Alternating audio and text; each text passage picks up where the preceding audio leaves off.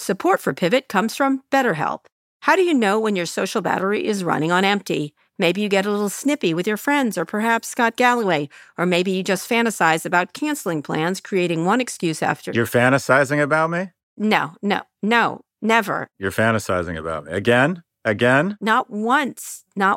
I get it. I'm sorry, go ahead. All right, get off my ad right now. All right, canceling plans, creating one excuse after another why you have to stay in. I do that to Scott all the time. It's not easy to keep track of how much socializing is right for you. Therapy can help you build more awareness of what you need and when. BetterHelp offers affordable online therapy with licensed professionals. Scheduling is convenient and finding a therapist suited to your style is quick and easy. And we all know Scott Galloway needs therapy. Find your social sweet spot with BetterHelp. You can visit betterhelp.com/pivot today. Get 10% off your first month. That's BetterHelp, HELP.com/pivot. This episode is brought to you by State Farm.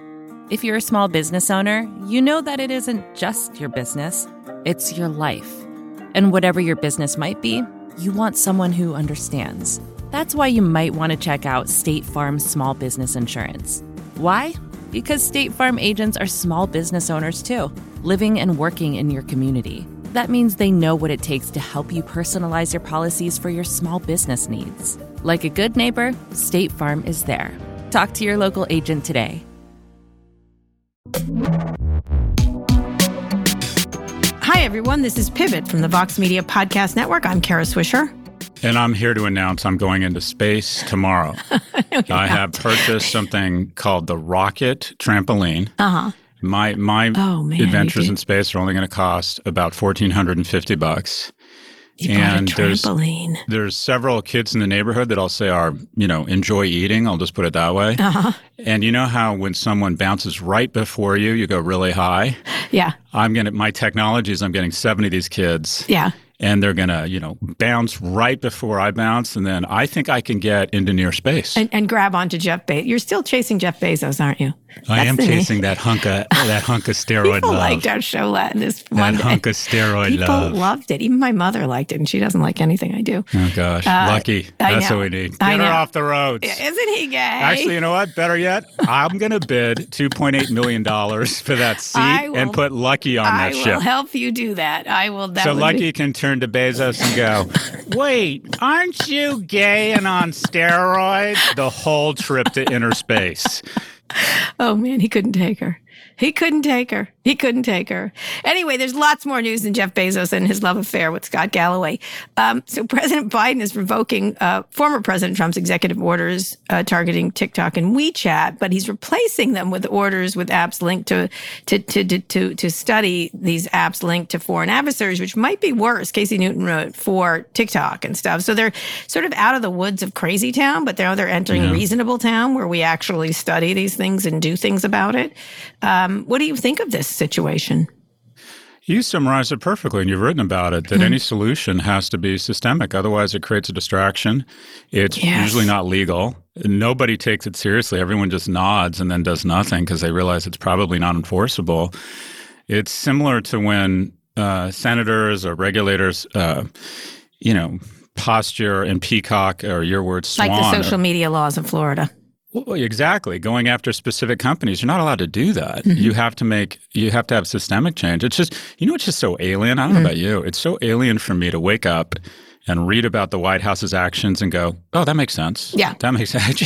It feels alien. You know what was interesting about President Trump? He was directionally correct and executionally incompetent. This was like, we need to look around China, very much so. Around China. But so Biden's same thing. I mean, it's a really interesting thing. But I do think that TikTok, they announced these face prints and stuff, which I thought was not a great idea for them to do this week. And so they're going to be scrutinized, and they're not out of the woods by any stretch, and nor should they be. This is not, at the same time, we'll see what happens if the Biden administration actually follows through on really studying this stuff rather than making it into a political football that it was. And that was a missed opportunity. It really was. And it felt like it was at the behest of Facebook and others in this country. It felt not well thought out, and it felt illegal, like the way they were doing it. And at the same time, it's hard to support things that are done in such a crazy town way. But at the same time, and speaking of China, series of stories have coming out, and they have been over the past couple of weeks, about the disappearance of Chinese innovator Jack Ma, who's the most famous person in that country. If you go there, it's very clear. He runs Alibaba, created all kinds of all kinds of stuff there. Just essentially, for people who don't understand, Jack Ma is like if you took Elon Musk and mashed him together with Mark Zuckerberg, Bill Gates, and all of them, really, and Elon Musk, throw in a little Elon Musk. Yeah. That's who he is. He's really famous. Well, they've cut his power rather significantly through antitrust actions, cut his fortune in half, giving away pieces of his empire. Well, he disappeared for a couple of weeks, right? He has disappeared. I know him very well. He is such an interesting and energetic innovator and was sort of leading the way to this new China of entrepreneurship. So it's a real, I really would love to I'd love to talk to him and find out what's going on. But at the same time, it's really chilling what China is doing here. And at the same time, we all support antitrust actions, but the difference between a country of law and moving it, as much as we complain about the slowness and the inaction, this is just the polar opposite. Well, yeah. So China is doing a lot worse than sequestering and stripping a billionaire of its rights. But there is, when you think about how fortunate we are in the U.S. in China, you have to. I don't think it's not great to be poor in China, right? For a lot of reasons, or to be an ethnic minority or whatever it is. It's not a great place to live, and it's also, quite frankly, not a great place to be super wealthy. A third of millionaires, somewhere between a third and 2/3 of all millionaires in China have either left or want to leave because they're worried about unilateral action, private property laws, the fact that you get a robust defense. In the U.S., quite frankly, if you're rich, you can probably overrun the law. We'll be talking about it in a minute, but go ahead. Yeah. So it's awesome. It is absolutely awesome to be a billionaire in the United States. In China, I think you want to be kind of billionaire-ish. And also, it's similar to Russia. You have to sign up for being an agent of the government, or they'll take your shit away. They'll be like, great, yeah, no, you have rights. Meet these guys. They're putting you in jail, or they're commandeering a flight over another nation, or we're going to disappear you. Or remember when they did? He was more well-known and I think beloved than Xi.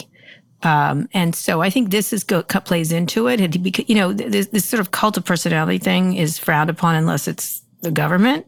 And so it was really interesting for them to do this. I wonder if he tried to get out or tried to move or, he's such if you ever interview me, he's the most energetic person. He's like, you have to sort of strap him in his seat kind of thing. And of course, he was behind so many, this was an investment that saved Yahoo.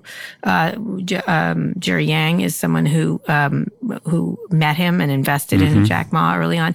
Some of his innovations are really fascinating. He had many more women on staff than anyone else. He's, there's not everything's perfect about Alibaba, but boy, was it a really interesting way to create a company in a country that needed entrepreneurship like this. So that story in Forbes, you should read it. It's really, there's been many, but that one's particularly clear about what's happening. Well, Neil Ferguson said something very interesting. He said China's a lot more fragile and vulnerable than people realize because when you have a one-party state, here we bounce a party out of power for 4 years and they regroup and rethink things and the country gets sick of the party in power and votes back in the other party. Any change in the party system there is revolution. Yeah. And so the party in power, they come to play. They're like anyone who threatens us, any perceived threat, they take real action against. And also people don't have the same laws and freedoms and protections we enjoy here. And also people don't realize all the shit we have that protects all our property and slows down the system from wrongful persecution, although there still is a lot of wrongful persecution, especially among people of color. I was reading about the Innocence Project the other day. It costs money, and which is sort of a bridge to the other story we're going to talk about. But there's just so many reasons, I think, to be grateful that you don't live in China. While we're as innovators obsessed with it because they make great payment apps, You don't want to be, you would much rather be a modestly successful entrepreneur in America than a wildly successful entrepreneur in China. You'd rather be Mark Zuckerberg here because he's going to slow. Are you kidding? In China? The role is going to be slow for Mark Zuckerberg. Before we get to that next story, Amazon, speaking of overreach, Amazon is enabling its new Sidewalk feature that automatically connects all of its smart home devices like Ring and Echo. You can choose to opt out of the feature. You didn't get to choose in. They just turned it on. But again, it brings up renewed privacy concerns. The New York Times had a really good piece explaining this. There may not be that many privacy issues or security issues, really.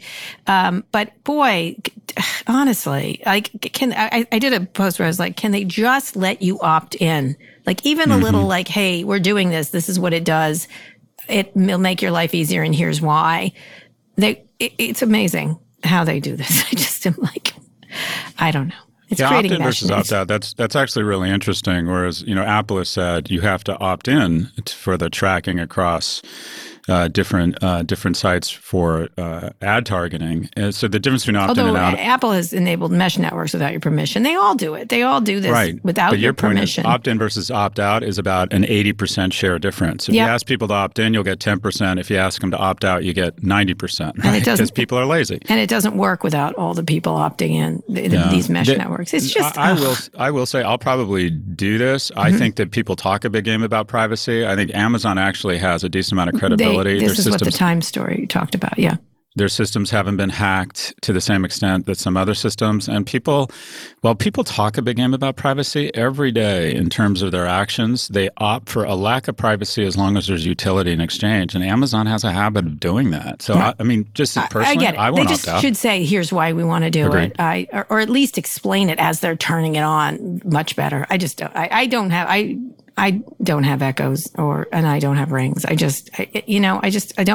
It's more irritation than anything else. I'm not necessarily as nervous about it. We love it. That's how we speak to each other in the house. Oh, we do, Nolan, come finish. Alexa announced, dun, dun, Nolan, come finish your dinner.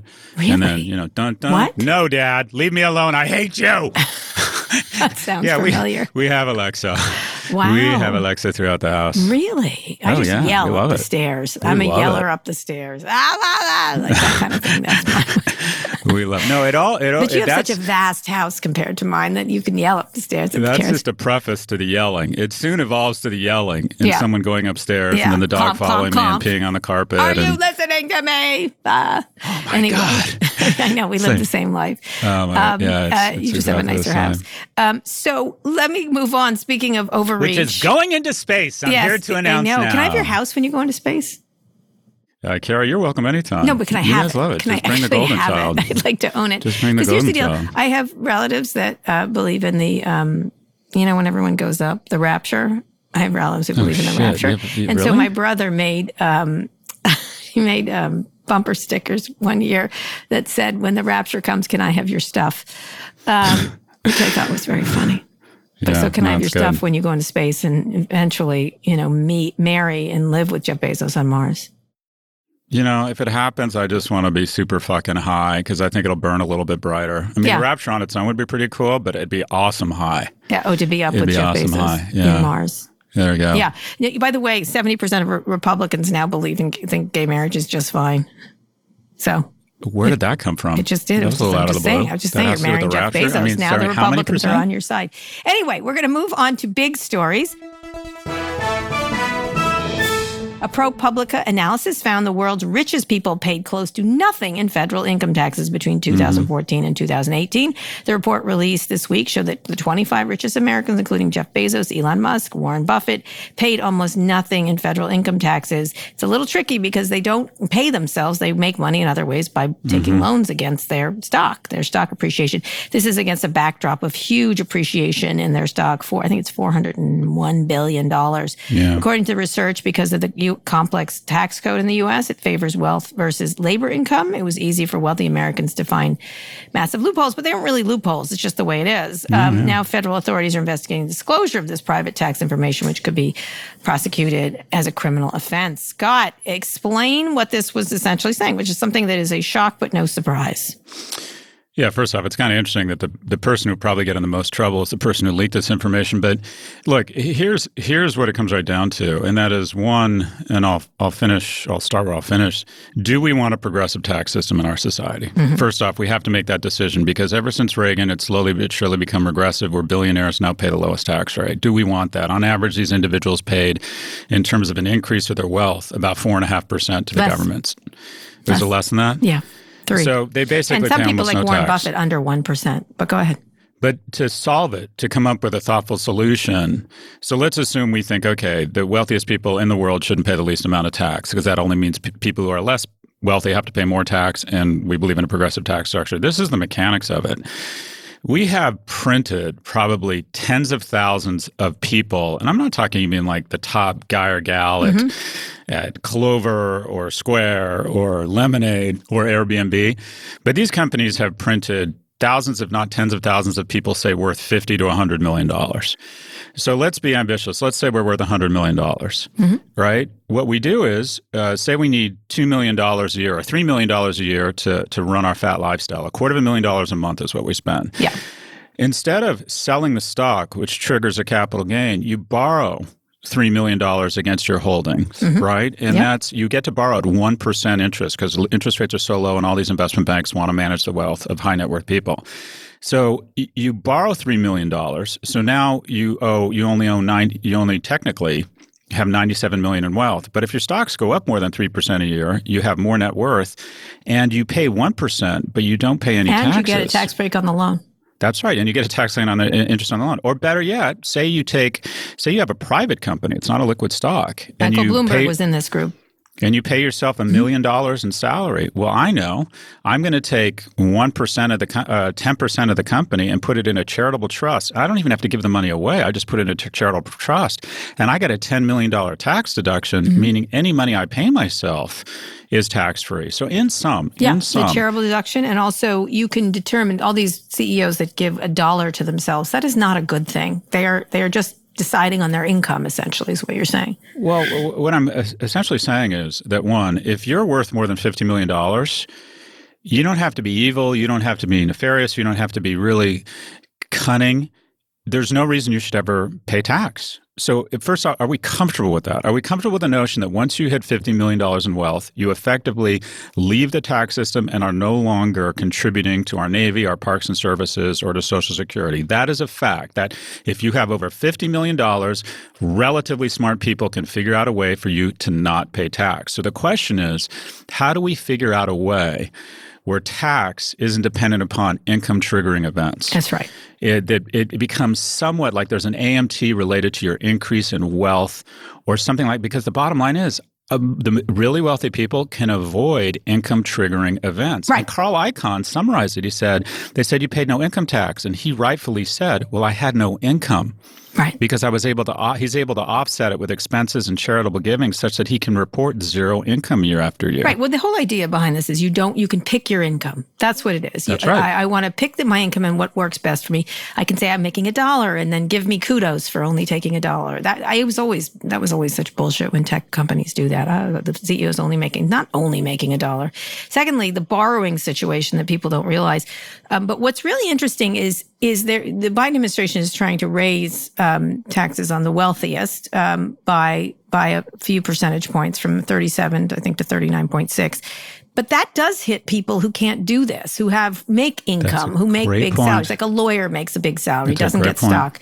And so they're like, look, I pay 37% right now, and I can't borrow against ghost stock essentially. And so I'll pay that difference. So what it does hit is it hits wealthy people. People in the middle class, they're paying 14% to 15% typically. And so everybody pays much, much more than the very wealthy. And so it is progressive up to point, right? Because you go from 14 to 37%, depending on your wealth, but it's all based on income. So will this renew calls for this wealth tax, which the Biden administration has rejected, because the increases they're making are people already paying those large amounts of money in taxes. Even if you're rich, and it's easy to sort of soak the rich, but in this case, you're not really soaking the really rich. You're soaking, others. And that maybe we should pay more in taxes as people who are wealthy. But one of the things that's happened is there's not a wealth tax for this increase in value in stock and then what they're able to do with it. What do you think there will be this? I think calling it a wealth tax is the problem, because everybody likes wealth.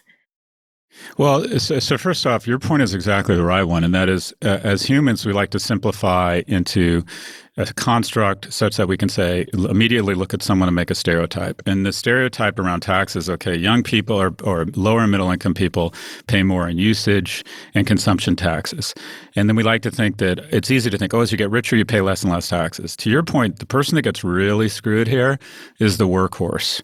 The general counsel at a big tech firm that didn't get a lot of stock makes $500,000 a year, and maybe her husband is a dentist making $200,000 or $300,000 a year, and they have to live in a major metro to have those kind of jobs. So they make $800,000 a year, and you think, wow, that's amazing. If they live in New Jersey, California, or Manhattan, they pay 50% in taxes. And when you talk about take-home pay at $400,000 if you have two kids in those areas, you're not rolling in it. You're not living large. So the wealthy are actually the ones that I believe are probably have the biggest burden. And the middle class, 14%. Fair enough.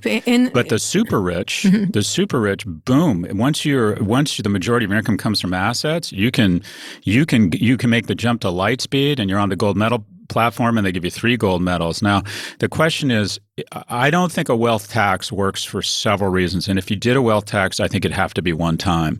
And the first is capital and wealthy people are the most mobile people and capital in the world. They just don't have a problem. They spend a lot of their lives on the road anyways. They can lubricate it with private jets, and they can say, all right, we're moving to Toronto, or our domicile now is in London.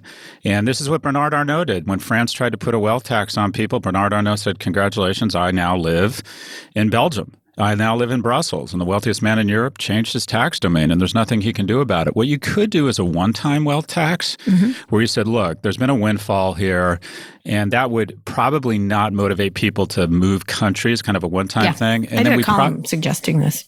And then you have to probably get rid of trust exemptions.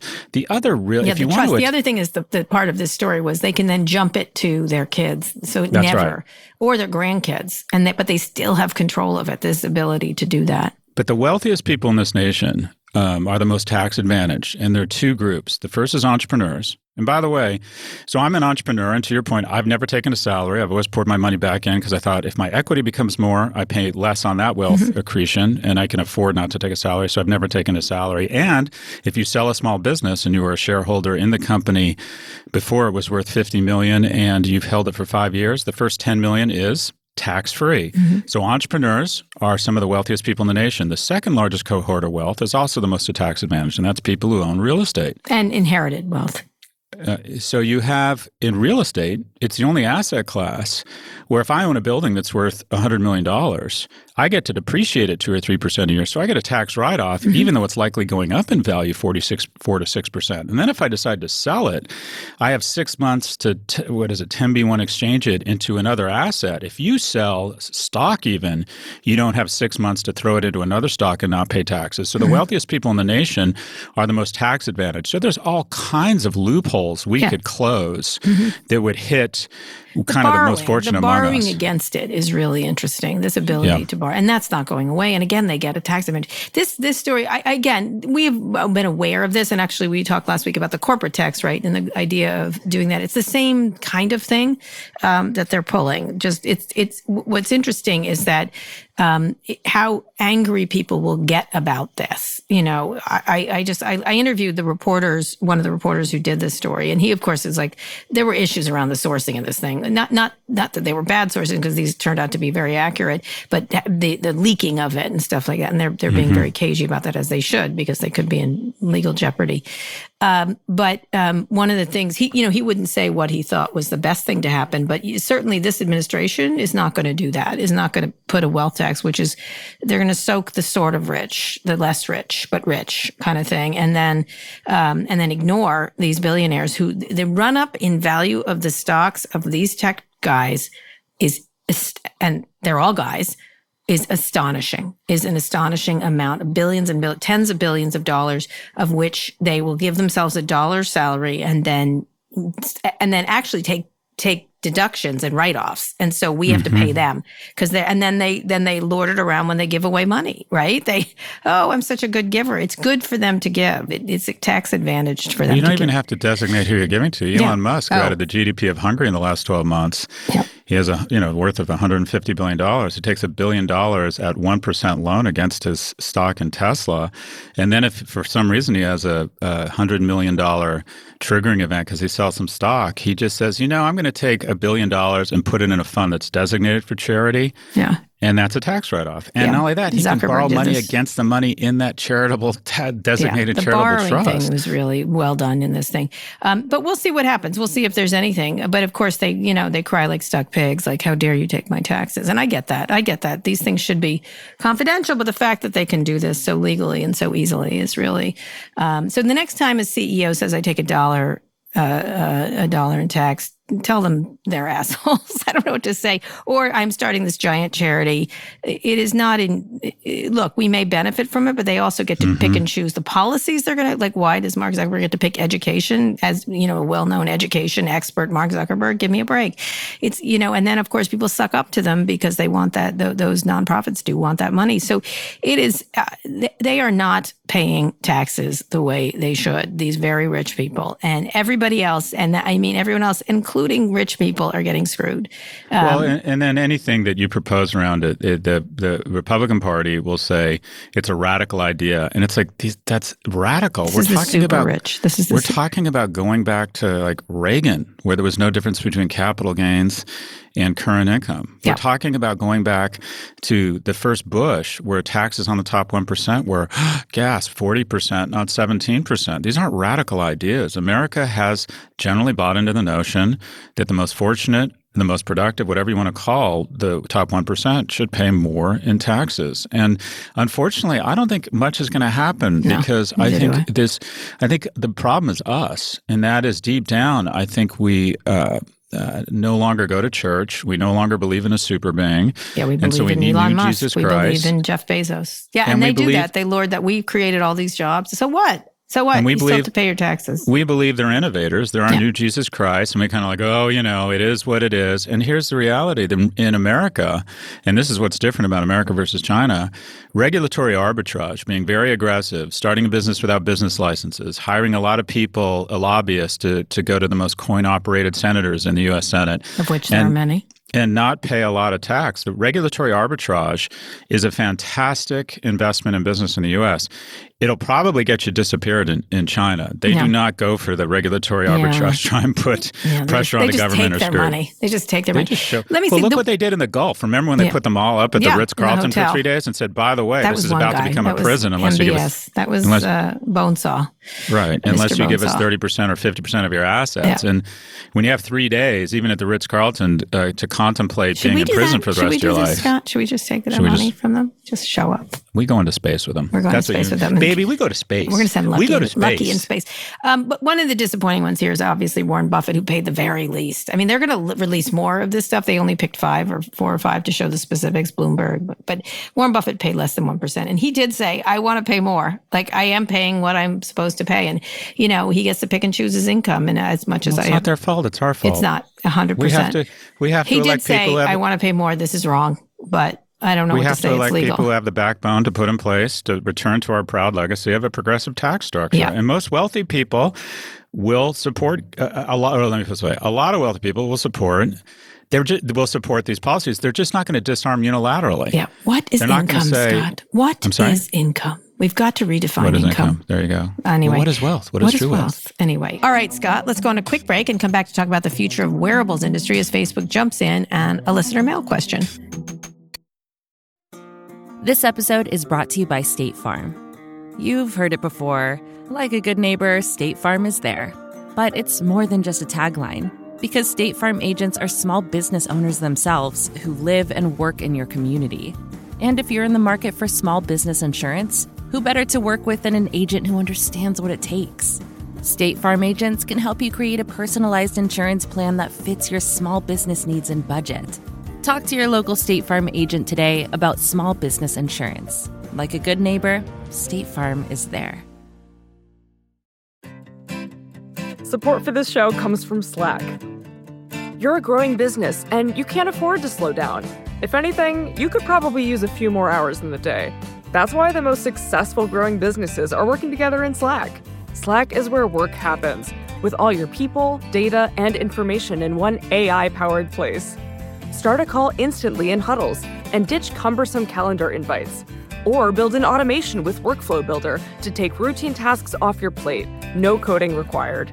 Grow your business in Slack. Visit slack.com to get started.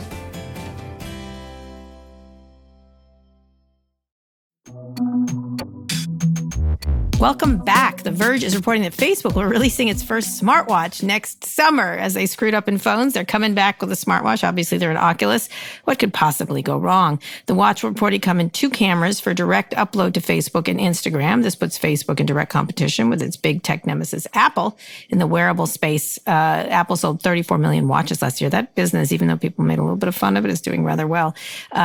It was interesting because Facebook also Adam Mosseri took aim at Facebook's about the 30% around creators. They're also pushing heavy into the creator space and trying to help them monetize outside of the App Store. But what do you think about this? The Facebook Watch? Would you buy I didn't buy their other one. Whatever their version of Echo is, like Portal. Someone gave me one as a joke, and I literally left it in the box and wrapped it in cellophane. But what do you think about this? Well, the only non-hardware company that's had any luck building hardware has been Amazon with Alexa. Alexa is a very elegant device. And buying Ring. They spent tens of billions on it. The Google phone, the Google Pixel phone is supposed to be a superior phone, but it hasn't really gotten any traction. Facebook's Portal has been a disaster. Hardware is really difficult. This is no easier for Facebook to do than for Apple to start a social network. Yeah, it was called Ping, and it was a disaster. There's a natural, and I do think there's a lesson here. I talk to a lot of young people all the time, and some of them are in good jobs, and some of them also have small businesses, and they think, hey, I'm thinking about getting into that business. And I'm like, just trust me on this. Every business looks much easier when you're looking at it from afar. Yes. And building a piece of hardware, especially a piece of hardware that people want to put on their person, people put things on their person for 2 reasons: for warmth and to find people to have sex with. And it's either for utility, and that's about 3% of it, and another 97% is you want to signal strength or attractiveness. And these hardware devices, the only wearable that has really worked in my view is the AirPods Max, which on their own are a Fortune 50 company. The Apple Watch, no other company could have pulled that off. It took massive investment. It was a big thud in the beginning. It has such a strong brand, and I would argue it's not a wearable. It's a second screen for your phone. Yeah. I think wearables. I see a lot of people with it. I've had 4 of them, and I don't wear any of them. I don't like them. I wear the AirPods all the time. Remember the Nike Fuel Band? Yes, I had that too. Remember Jawbone?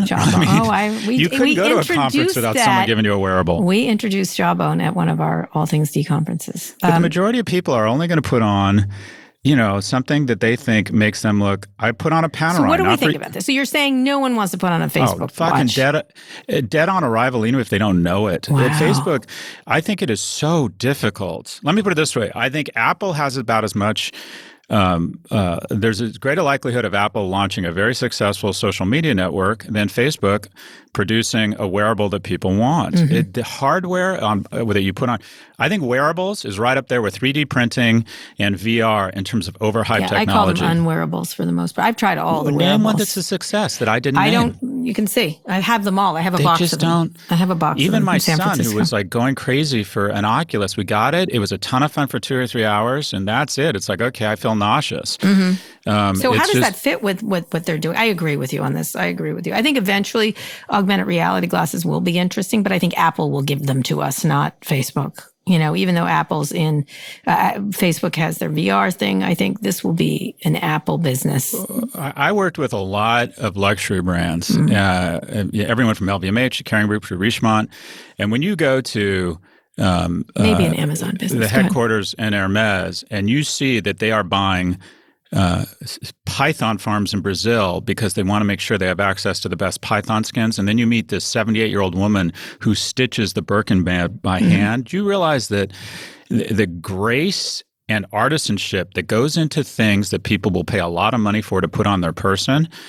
It's extraordinary. Yeah. And, or you go to the design labs of Porsche, or you see what the history of Ferrari, and these tech companies are so incredibly arrogant that they think they can figure out a way to get you to wear something because it connects to Instagram. What do you imagine is happy and meaning where they're going, we're going to do this? Let me just say, Mark Zuckerberg, you're in the social media business, and that's all you're going to get. I don't see them making anything else.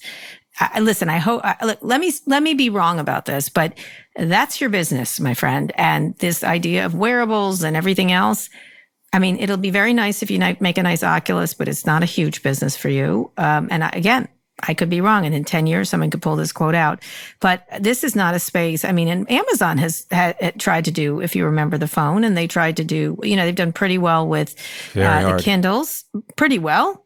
Not great, but good. Like, it's a good business. So the only two players here that are actually good at one is Apple, far and away. They run laps around everybody else. That's what they do. That's what they do. And then Amazon has put in a pretty good show. Yep. By the way, Microsoft made a very, very good phone. I liked that phone a lot, but couldn't handle it. That said, they then pivoted into all their gaming stuff. And now there's a good story in the Wall Street Journal today, I think, about how they're not relying just on consoles. They bought Minecraft. They bought 15 different gaming services. Yeah. That's really smart and plays right into their business. So you need to play into your social media business. And the problem Facebook's going to face going forward is they don't have a device. They don't have a TV. Well, they're not vertical, right? They don't control screens. They don't have a network. They don't own.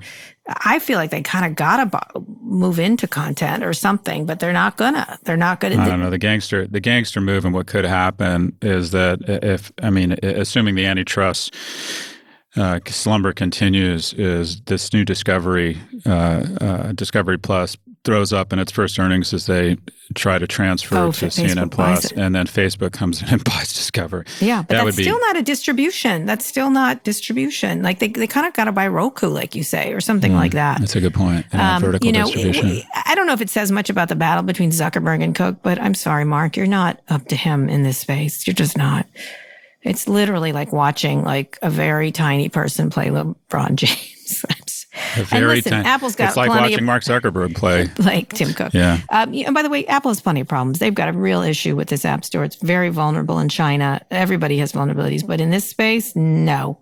They are good, and they recover well, by the way. Do you believe that AirPods if they were a distinct company, would be a Fortune 50 company? Just that great product. One product. I love it's my the AirPods. Best. It's the most successful wearable, and the Apple Watch, if it didn't have Apple behind it, wouldn't have worked, and it took a decade. People and love I still don't think it's a great product, and it's not a wearable. I agree, but I got to tell you, I see it on everybody's wrist, and these are regular people, not Silicon Valley. I've just been noticing everyone's wearing one, and I'm like, huh. I think they use it for exercise and health. And what about the Amazon Halo? Did you try that? Yes, it's not a watch. It figures out your mood. It was terrible. I gave it up. I had it. I don't know where it went. It's in my box. It's in my box. I have a box of things, and I've got every single job. You know what I had when I was in the 10th grade? What? I had a mood ring. I have. Remember those? I have one. Ooh, Scott's happy. I have one. And I couldn't figure out what the color was for deeply insecure and acne riddled. That was the color that I basically had all the time. Red and orange. That's the color. Cynical, deeply insecure, blue is and good. Adding blue up to nothing. What good. color was that? Adding up to nothing. Black. Remember mood rings? Do you remember mood rings? I remember them. I have one still. I have one in that box with all the other stuff. It's along I remember with the bread being out machines on the golf course with my father. That was the only time we got to spend time with each other. Was he would go play golf, and I would try and find like lost balls because he was such a cheap motherfucker. That is a poignant and sad moment to think about. And it would be really windy and cold on the golf course, and I would sit there and hold my hand in the air and go, "Dad, look at all the moods I'm in." I'm like, shut up, you wee bastard! Find my Titleist ball. I mean. Anyway, hold me. That sounds like a loving relationship. Oh my God. I literally spent the morning meet your new mother. Meet your new mother. Oh, Scott. Oh, I'm so sad tell that for little bitch Scotty. your mother her child support is not coming this month. Little Scotty. This week on the Hallmark Channel. I liked your show last week, The Trillionaire's House. This one's sad. I don't want to watch this show. Everyone's like, why? This is where you cross the line. Why? People like to tell me. And I'm like, come on, bitch. That line was crossed about 3 seasons ago. Why would they why did you cross the line? People didn't like that the rocket blew up with because of all the gorilla semen. I should have said this is steroids or something. Come on. And not only that, Rebecca, she edited out the most crazy bits. Anyways, really? All right, she saved me from myself. Okay. All right. Anyway, we do not feel good about the Facebook Watch. This is our thing. So let's pivot to a listener question roll tape. You've got. I can't believe I'm going to be a mailman. You've got mail. Hi, Kara and Scott. It's Leland in New York. Given your access and insight to technology, how has what you have learned actually changed your actions as parents? During the gloom of the pandemic, we traded off the risk of our 11-year-old learning some new words from Cardi B for the joy that she got from dancing with TikTok. But now we're back to the usual concerns. Kids used to be able to mature in relative obscurity, making mistakes, having remorse, and changing. Today, the mistakes are permanent and public, while remorse and growth don't show up on Google. Our kids have to be adults before they actually mature or else fall behind by staying off the web. What real-world precautions do you recommend for other parents? Thanks very much. That's a really good question from Leland. He's a good parent. Jeez. I'm going to give him my kids to raise. Leland, will you adopt me? Yeah, My God, that guy sounded very What do you thoughtful. think, Scott? I think about this all the time because now Claire is liking the moan. She calls it the moan, the phone. But we just show her photos on it. We make those. Apple has this thing where you can make little movies. It makes it itself by you click on someone's face and it makes beautiful movies. I think about this all the time. I think this constantly. But you have teenage boys. I'm not there yet. What have you, or what are the guardrails you put in place? It's hard to get it out of their hands. They're not quite as jacked into the internet as I thought they would be. They use it for communication for sure. One of my sons uses it for watching a lot of videos, but they're kind of good videos. I have to say, I can hear them in the background. He does a few memes that but it's entertainment, and so I'm not feeling very bad about it. There have been issues over the years of videos they've done or little memes they've sent, that especially my oldest son, that were not good. You know what I mean? That had problems, and they got into trouble at school over them. He was not the instigator, but he was still involved. And there's been that kind of stuff. I don't take as many precautions as I should, but I certainly am thinking about it a lot with Clara as a girl, especially around self-esteem, and there is a difference of how girls and boys interact on these things. I would never let her use Instagram for kids. I think they shouldn't have phones in school. I do think these streaming networks are kind of good in a lot of ways because we can pick and choose the movies that they see and the things. So she watches only Teletubbies because I enjoy it also. There's not any tech companies I trust with my children, I think. There's a couple others that are trying to do some good things like Roblox and others. But I got to say, the more I can keep them away from this stuff and jacked to the internet, probably the better. Scott? Yeah, one of the most stressful moments in my life, and one of the most frightening things I've ever encountered, is slowly but surely, my youngest suffered from device addiction. And about 3 months when it was homeschooling, and he was on his iPad all day, and then on video games, and it just rewired his brain. And one day, we just noticed even his voice was different. And he had to be near a device that would give him some sort of interaction. And when he was off the devices, he was a different person. And it's like, when did this happen? And it was the first real look into addiction I had ever experienced. And then when it's one of your kids, it's really jarring. And so the problem is, this is how they socialize with their friends now. The communications. And you say, well, just don't let them on their devices. And I'm like, anyone who says that doesn't have kids. Yeah, they need to talk to their friends. Yeah.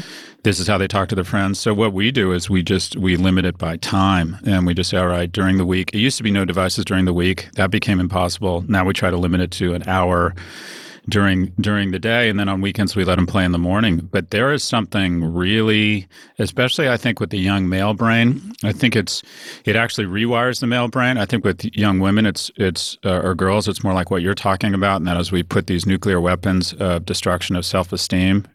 I always say boys bully verbally and physically, girls bully relationally, and then you put social media, and they are really brutal. I mean, they can be very mean to each other. But look, these companies haven't taken responsibility, and I would like to see our school does not allow devices at ours school. does too. Yeah, they have a thing they put them in when they come in. But the stuff about your permanent record, the other issue you talked about is, and I think this I think the latest, whether it was Reuters or Condé Nast deciding to punish people 10 years after a mistake they made when they were literally minors. They were younger than 18. I think we have to starch that zeitgeist bullshit from our society. I think you get to etch-a-sketch your history before the age of 18 for your professional life. And I think if you said something stupid on social media when you're 17, I just don't think it should be allowed to haunt you. Agreed on that. Except if it's egregious. There is some egregious. But some minors are tried as adults when they start killing people. But we have enough nuance to say if someone says something stupid or off-color when they're 17, they shouldn't be fired when they're 28. Agreed. And I think you take that into account in some ways. I mean, I had an issue with a video at my son's school, and he didn't do the video, but he was in it. And, we made him apologize to the girls. It was a very anti-girl thing that one of the teams did that he was on. And he was there in the background laughing. And again, he got up and apologized to the girls in a public setting. He did this himself. He's a really good kid. But still it was cringe inducing. Like, oh, why don't you leave? Like, but of course, social pressure and things like that. It's really hard. Or maybe you didn't know it was being taped or whatever. In any case, any parent is going to deal with this issue over and over again. And especially as they get older in a much more sexualized way, trading of pics happens. I'm sorry to tell you, Scott, but there's going to be that. It's going to happen. So that's, you have to really pay attention. At the same time, you don't want to be sort of this, let me have your phone, you can't use it, because it does hinder them in so many ways, especially with online. Because a lot of, by the way, all their classes are online and their assignments, all their assignments. And, everyone operates in an online environment at that school, at least for assignments and homework and turning it in and writing it up. I am going to be so relieved next year when everything's in person. And by the way, Clara's going to school too. But it's, I'm just going to be so relieved when everything's in person. I think it's been a big experiment in crappy education during the pandemic. No doubt. But there's, I'm sort of, another thing you have to contend with is that I think that there's something, and I have two boys, so I think about boys a lot. I think there is an advantage, and there's something to their aggressive, rebellious exploration where they don't get caught. Now they get caught on everything. Yeah. Now everything, give me your phone, give me your password, and you see everything they've done the last 24 hours. I don't know if that's good either. And when their mom asks, I don't do that. Well, that's the thing. When their mom says, here's about something at school, or here's about something off color with one of the kids, and says, all right, everyone's phone, I'm like, I think they need some room and some privacy to screw up. Mm-hmm. And if I look at the shit I got into, first off, when my mom left at 8 a.m, we didn't see each other till 10 o'clock at night. Yeah. Kids are so overprogrammed and so oversupervised that there's a difference between guardrails and concierge and bulldozer parenting, where they don't learn.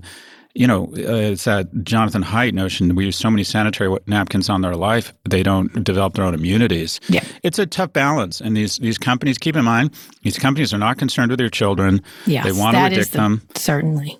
They want to addict them. These devices are purposely, and these social media platforms are purposely addictive. I think you can get involved in your school. I'm really thankful our school does a really good job. The only thing we seem to be able to do is to put a time clock on it. But I'm not exaggerating. When we go in to the den and we ask our youngest to get off of Minecraft or whatever he's playing, it's literally like telling someone to stop smoking crack. Yeah. He literally looks at me like, Nemeto self, kill father and sleep tonight. It's just, Now you've gone too far. Yeah. I don't know. No, you haven't. I agree with you. I agree. It's addictive. There's no question. And we believe that kids should make mistakes. And obviously, Scott Galloway always makes mistakes, and right here publicly, and we love it. Going to space with Lucky. Anyway, that's a great question, Leland. If I had to name, I guess Roblox, I suppose, if I had to name a company. There's several others that try really hard. And by the way, pick and choose what they're watching on television too. That's what I do. That's the one great thing about streaming now is you can really pick and choose, and you don't have to be part of an endless, vomiting up of ads and stuff like that for kids. So by the way, just a quick footnote on space. Yeah. These guys are tempting disaster. Oh. Every really terrible decision usually involves in the corporate world involves ego. And these guys competing against each other. And this is where capitalism meets space exploration. Mm-hmm. There'll be some externalities. And that is you now have 3 megalomaniacs. And that's probably not true of Richard Branson. But three people who explicitly or implicitly are putting pressure on their organizations to get them into space. And I'm telling you, Kara, space travel is expensive and really dangerous. Yeah. Is this your prediction? They are tempting disaster. It's just, it'll be really, I don't know, the whole thing, quite frankly, and I'm more anxious as I get older, the whole thing makes me nervous because I think that there's now individuals nobody wants to let down, and they've announced through their press that they are going to go into space.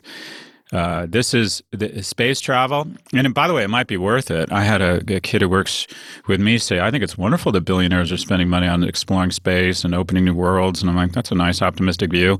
Yeah. It'll come at a cost, and the cost will be more than money. It is dangerous, expensive work, space travel. Okay. All right. Scott, one more quick break. We'll be back for predictions. This episode is brought to you by Shopify. Forget the frustration of picking commerce platforms when you switch your business to Shopify, the global commerce platform that supercharges your selling wherever you sell. With Shopify, you'll harness the same intuitive features, trusted apps, and powerful analytics used by the world's leading brands. Sign up today for your $1 per month trial period at shopify.com/tech, all lowercase. That's shopify.com/tech. Support for this show comes from the Harvard Business Review. There's this idea in business that some people are born to be leaders. You either have it or you don't. But leadership, like any skill, can and should be learned over time. Whether you've climbed to the top of the corporate ladder or are just starting out, you'll find valuable insights at Harvard Business Review. Harvard Business Review is a leading destination for smart management thinking. And on their website, hbr.org, subscriptions are just $10 a month, which gives you unlimited access to the same level of expertise. Things like case studies, newsletters, podcasts, articles written by some of the world's top minds. I use HBR in my research when I do articles or when I'm thinking about what to talk about on Pivot. I find them really interesting. I find them complete. I find them different. And you can find all kinds of industries covered.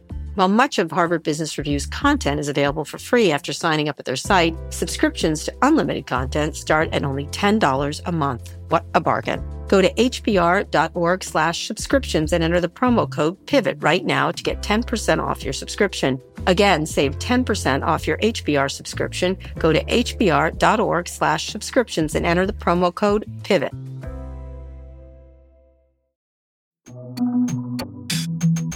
Okay, Scott, you just sort of predicted something with space travel, that Jeff Bezos is going to blow up. I believe that's what you were just saying, or one of them is going to, there's odds are. Maybe not. Maybe they'll come back safely or not come back at all and stay there and live and enjoy themselves up in space. But what is your prediction besides that dire prediction? I think we're going to see, I think we are going to see an examination of the difference between income and wealth. We're going to hear a lot more about what it means to be wealthy and what is your role as a citizen. And I think it's going to be an interesting conversation. And I don't know if it's going to be a wealth tax. I think most likely they'll go after trusts. I think real estate taxes are probably, a lot of those loopholes are going to be closed. But we have hit, I'm very encouraged. I think a lot of immunities are kicking in. And people have said, enough is enough. And I think COVID-19 has really laid bare a lot of those externalities. Mm-hmm. But we're probably going to see some sort of AMT introduced where it says, AMT, all right. Explain how that would work. It's just alternative minimum tax. It says, okay, if you reported $10 million in income or wealth or whatever it is, and you ended up paying less than X percent, we want you to pay at least X. And I mean, that's what the AMT, basically the new G7 intra-sovereign or the international tax treaty is basically saying these guys are going to have an AMT of 15%. And that is they've got to pay at least 15% on their profits. And no matter what tax deductions or gymnastics or low tax domain they manage to get into, the minimum is going to be 15%. And I think that's the beginning. I think we're about to see a lot more of that. And what happens is, I mean, to a certain extent, it's sort of the bad LBO of America. And LBO is people show up, layer a company with debt, take out and leverage buyout. But go ahead. The leverage buyout, and then take out a bunch of payments or dividends to themselves, or lever it up more and take all their money out, and then say to the company, "All right, best of luck to you. And if things work, we want even more money back." There's been sort of an LBO of America, and that is we've issued incredible debt. It's like, well, our debt has skyrocketed. Our government spending really hasn't gone up that much as a percentage of GDP until the last year. Taxes on the middle class and the lower income have actually not gone up. They've stayed flat. What's changed is that we've decided to lower taxes as a percentage of GDP on the wealthy. So and I think I think that's changing. And so anyways, I think this G7 tax treaty is going to there's going to be different forms of it that come into America. And I think there's going to be some sort of AMT on the top 1%. Certainly put a lot of energy into Elizabeth Warren and all those who are calling for this, for sure, 100%. Yeah. And there's more to come. They only did 5, really, of the people. I'm going to make a prediction, Scott. Go for it. So I just noticed nobody really knows Carolyn Everson, who has been working at Facebook forever, very close to Sheryl Sandberg, is leaving the company after a long time. I mean, I'm assuming she's just retiring and she's got a lot of money and everything else. I think it's going to be a hot summer for Facebook, and I would see some other major executives there leaving. There's a book coming out by Shira Franklin, Cecilia Kang of the New York Times called An Ugly Truth Inside Facebook's Battle for Domination. I think there are some things in here that are not going to be good for many executives there. So I haven't read it. I haven't seen it, but I am hearing a lot. They're very worried at Facebook internally about it. They're worried about the book? Yes. And so we'll see. We'll see. I just think, I saw Carolyn leaving. I was like, that's interesting. I think there's going to be a lot of people front-loading this situation. Why wouldn't she go I would think it's, I've met her once. She struck me as a very talented executive. She is, why wouldn't she go be the CEO of TikTok or something? I don't know. Maybe she is. I don't know. Yeah. She is a very competent executive. She's been their ad chief for a long time. Anyway, I don't know. I just feel like there's going to be quite a few departures and a real turnover there. I think at some point it's so wearying and exhausting, and especially there's going to be a drumbeat around this book. This isn't going to stop for them. And so at some point these executives are like, I've had enough, or something like that. Or maybe I should or I don't want this to be what I have to say at dinner parties, or I don't know. I have a feeling. That's my feeling. That's your feeling? That's my feeling. It didn't get a lot of attention, Carolyn leaving, and she's a very important executive, and also someone who's been very close to Sheryl Sandberg in the past. They're very good friends. Anyway, don't forget, if there's a story in the news that you're curious about and want to hear our opinion on, go to nymag.com/pivot and submit a question for the show. Leland, your question was excellent. We love all the excellent questions we get. Scott, read us out and try not to cross a line, okay? Try. Today's show was produced by Rebecca Sananas. By the way, this is the third take of the credits because the dog is feeling salty, and I did an NC-17 read on the first one, and everyone's saying no. So here we go. Ernie Intertot engineered this episode. Thanks also to Drew Burrows. Yeah, we thank him every week. Snooze. Make sure you're subscribed to the show on Apple Podcasts. If you're an Android user, check us out on Spotify, or frankly, wherever you listen to podcasts. If you like this show, please recommend it to a friend. Thanks for listening to Pivot from Vox Media. We'll be back next week for another breakdown of all things tech and business. Kara, have a great weekend. Thank you, Scott.